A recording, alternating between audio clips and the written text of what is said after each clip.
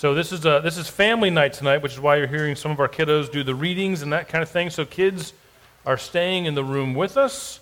If you got a little and they absolutely need to get out of the room, there'll be some child care out there. You're welcome to walk them out there if they need it. But otherwise, welcome kids to the sermon, and I'm sorry. But it's good practice. It's good practice. So we are in the Gospel of John, chapter 10, verses 1 through 10. And let me go ahead and read that for us, and then we will talk about this passage that has a lot of different metaphors and stuff happening all in one place. It says this, John 10, verses 1 through 10. Very truly I tell you, anyone who does not enter the sheepfold by the gate, but climbs in by another way is a thief and a bandit. The one who enters by the gate is the shepherd of the sheep. The gatekeeper opens the gate for him, and the sheep hear his voice. He calls his own sheep by name and leads them out. When he has brought out all his own, he goes ahead of them, and the sheep follow him because they know his voice. They will not follow a stranger, but they will run from him because they do not know the voice of strangers.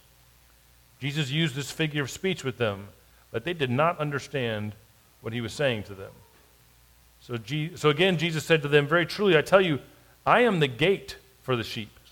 All who came before me are thieves and bandits, but the sheep did not listen to them. I am the gate. Whoever enters by me will be saved and will come in and go out and find pasture. The thief comes to steal and kill and destroy. I came that they may have life and have it abundantly.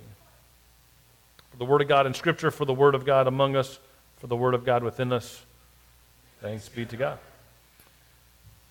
All right, so there are some things that are so important or deep or whatever you want to say that we have a hard time talking about them directly, right? You have no choice but to use analogy or simile or metaphor to try and convey a truth. Obviously, that's a big part of my job, is trying to come up with these kinds of figures of speech to try and communicate something on a week-to-week basis. But I can't claim that even as much as I have to employ this, that I'm always successful at it. As I was thinking about this, I remember our first year, actually I think our first few weeks meeting as a church, when I was doing a sermon and I was trying to explain what I felt like the nature of church was, how it was structured and not structured, what we should be shooting for and not shooting for. And I said, quote, that the kingdom of God is like Al-Qaeda, not Iraq. My point was that Iraq was kind of built like any normal kingdom of the world, kind of a pyramid structure. There's someone in charge, they have the people beneath them, there's an army, and it kind of works its way down. It's built on the poorest people and those who end up, bearing the brunt of everything. And we were in two wars at the time, and at the time, we had no problem taking out Iraq. In fact, it only took us a few days to take out the entire huge structure that was so impressive. We took out a few leaders, and the whole thing fell apart. But I said then, and this ended up being somewhat true, I don't think it was a real mystery though, that we were probably going to be fighting something like Al-Qaeda forever in one form or another, because it's more of an ideology than a structure, right? If you squash it here, it pops up here. It's more of a way of thinking or looking at the world. It's organic, it's viral, it's hard to get rid of because it's not that kind of big structural entity that you can just topple over. And I believe that about church, right? I think that image actually holds up. But shockingly, I had some members of the church come up to me afterwards and tell me maybe phrases like, Jesus' kingdom is like Al-Qaeda, was not good for us to put out there in the public and use in sermons. Agree to disagree. Earlier this week, we were having a meeting in which we were at the foundation. We were talking about how it can be difficult when you're working with a bunch of people, but you end up being the one that catches everything that falls through all the different cracks in different places. And the image I came up with off the top of my head, as I said, I feel like sometimes we are the drip pan and we catch everything that no one else wants. And when I said that, Caroline had a physical reaction at the table. She jolted back like someone had punched her in the face, and she had a look of absolute disgust on her face because she hated that image so much. So as a good friend and Christian pastor, I only used it 20 or 30 more times that day to annoy her. My point being that all my figures of speech work in conveying the truth I'm trying to get them to convey all the time.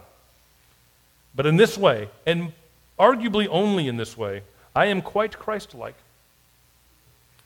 We are told in today's scripture that while Jesus was attempting to illustrate a deep truth with various images and figures of speech, no one had a clue what he was saying. And it honestly shouldn't be that much of a surprise.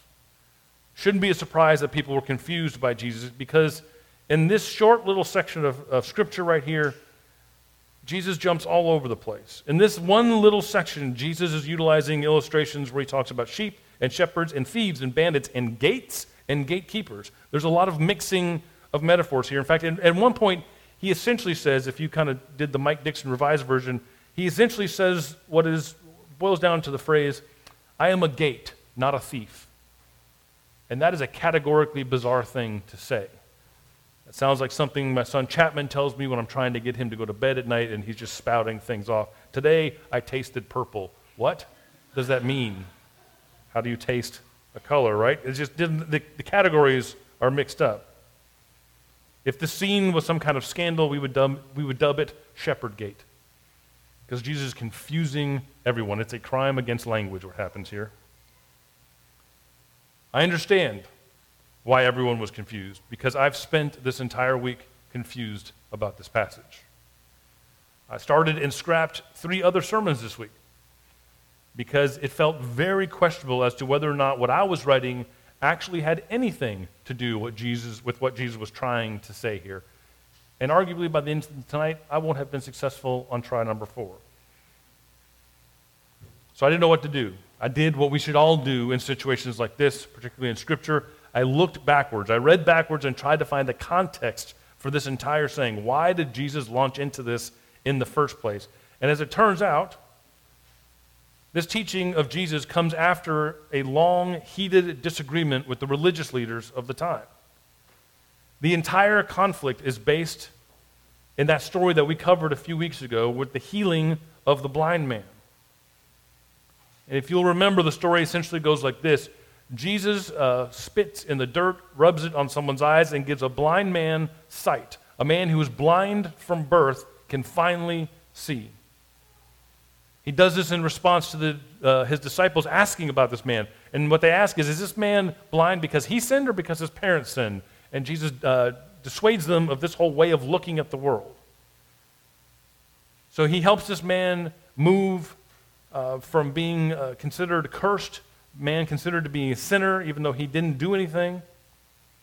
And he healed him physically. And he healed him physically on the Sabbath, which was a big deal to the religious powers that be.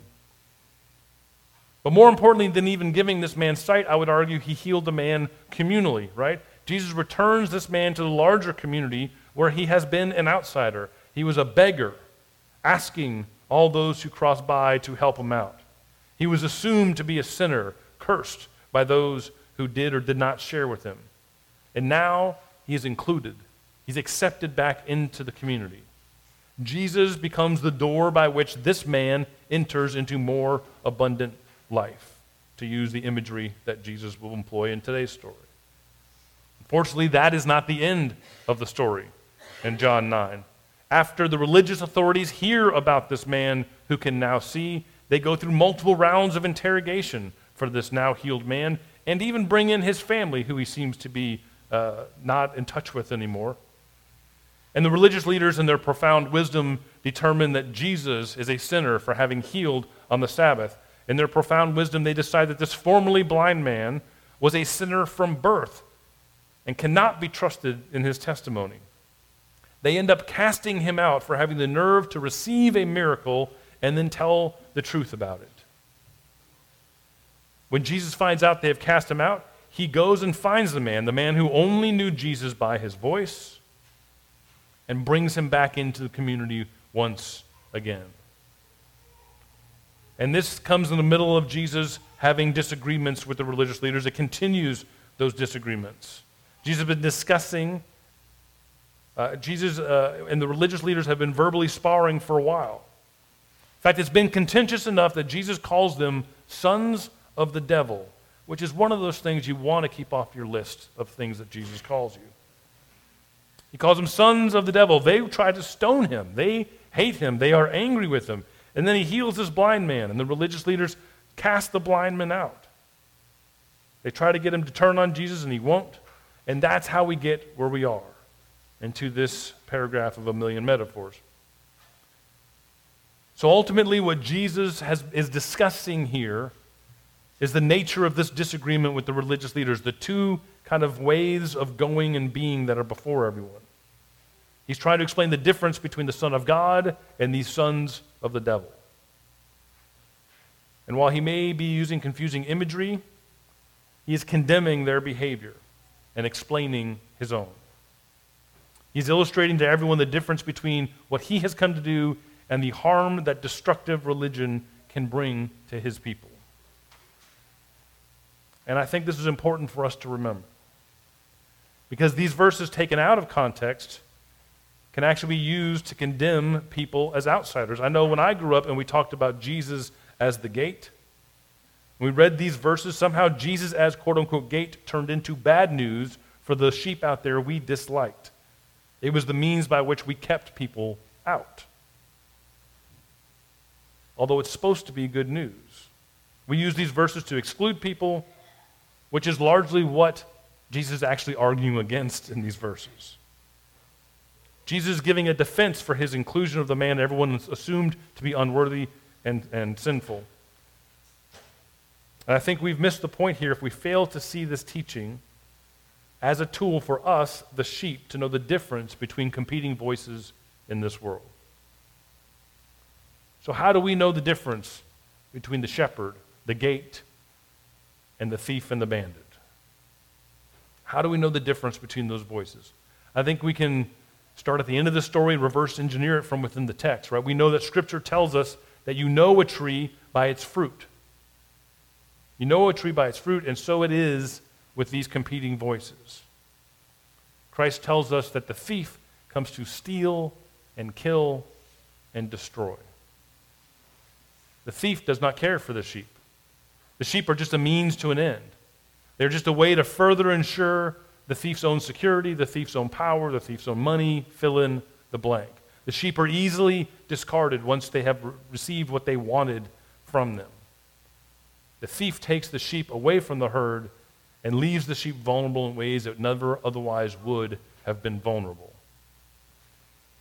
These are the fruits of the thief. No matter how loudly they may claim God, no matter how religious they may claim to be, if you see these things, you're dealing with a bandit. Because the shepherd comes that the sheep might have life abundantly. The shepherd exists to benefit the sheep, not himself. The shepherd is the reason the sheep have each other in the first place. The shepherd's words are what orient and gather the sheep in community together.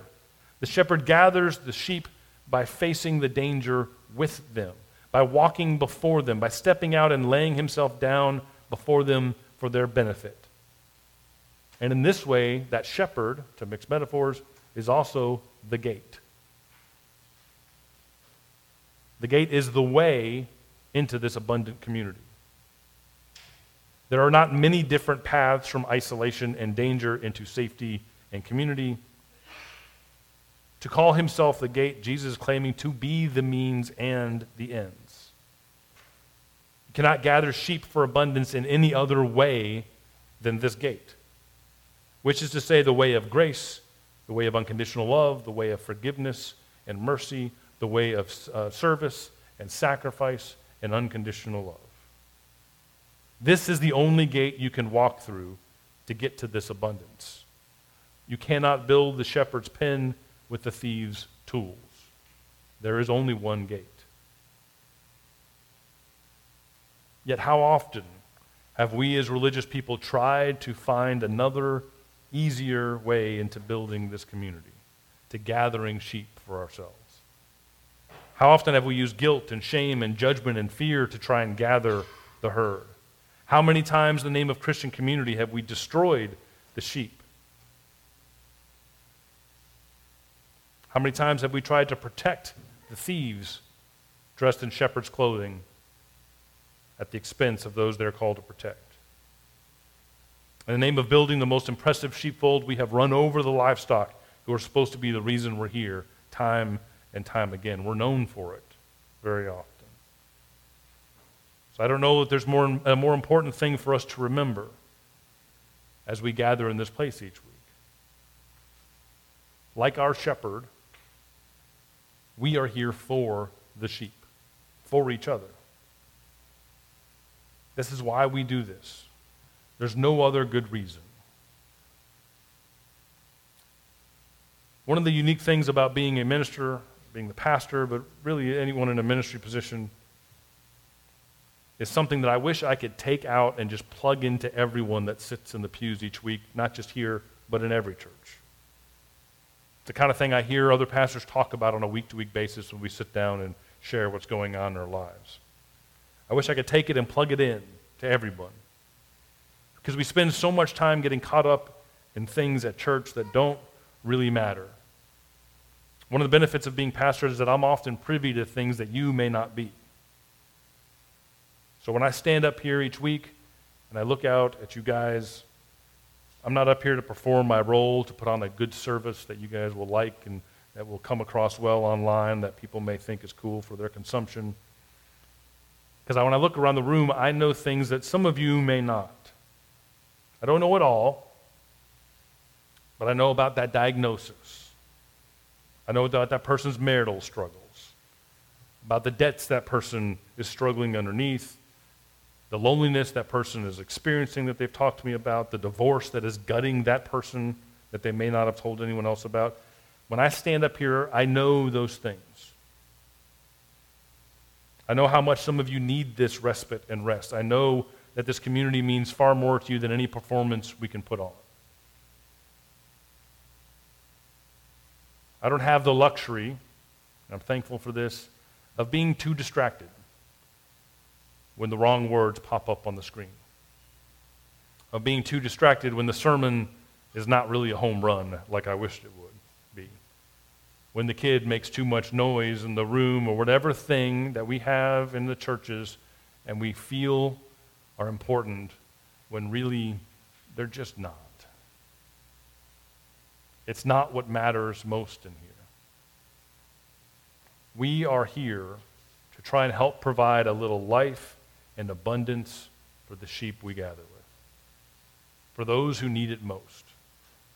We are here to remember who the shepherd is and how the shepherd is, to remind ourselves of the means and the ends of Christ. It's our job to become so familiar with the shepherd's voice, his words, his love, his way, that we can't mistake it for anything else. We know the real thing. We know what matters. So that when we find ourselves running away from what matters, when we find ourselves running towards all that destroys and brings death, sometimes even in his name, we might recognize it for what it is. We gather so that there is only one voice that we are following. And this is not easy. This is not easy because there are a lot of things claiming to speak for the shepherd. But very often what we know is that they're leaving a trail of trampled sheep in their wake, which means they are stealing what is not theirs to take.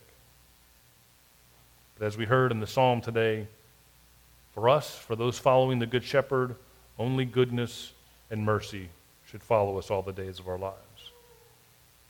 For we follow a good shepherd, a shepherd who lives and dies for the benefit of the sheep that others so easily dismiss. A good shepherd who works to keep them from isolation and loneliness, the isolation that leaves them the most vulnerable in this dangerous world. The good shepherd works for our abundance. The shepherd is there for the sheep that he so deeply cares for. And we should always be gathering for the same reason. If we don't gather for the sheep, then we've walked through the wrong door and we've listened to the wrong voice. We are thieving, not shepherding. And that's a bigger tragedy than any convoluted metaphors I can come up with right now could possibly explain. I'm thankful that tonight we also had a reading, read beautifully by the way, from Acts 2 because I think it's a great little image that I want to close with. I think it's a great image of what it looks like when the sheep are following the Good Shepherd. Allow me to read this and we'll close. When it talks of those gathering in Christ's name, it says this, Acts 2, verses 42 through 47. They devoted themselves to the apostles' teaching and the fellowship, to the breaking of bread and prayers. Awe came upon everyone because of many wonders and signs that were being done through the apostles. All who believed were together and had all things in common. They would sell their possessions and goods and distribute the proceeds to all as any had need. Day by day, as they spent much time together in the temple, they broke bread at home and ate their food with glad and generous hearts, praising God and having the goodwill of all people. And day by day, the Lord added to their number those who were being saved. May we be those kinds of sheep following that kind of shepherd. Let's pray.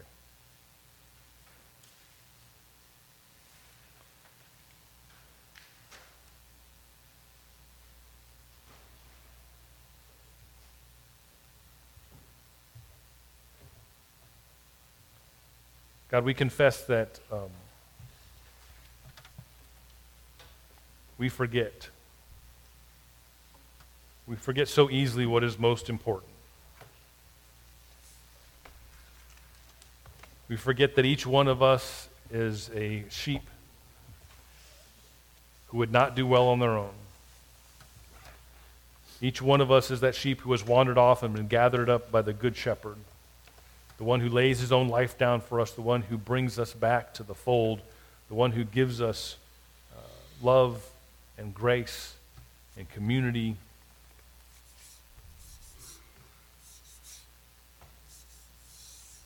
God, may we listen to that voice. May we remember what is most important when we gather in this place.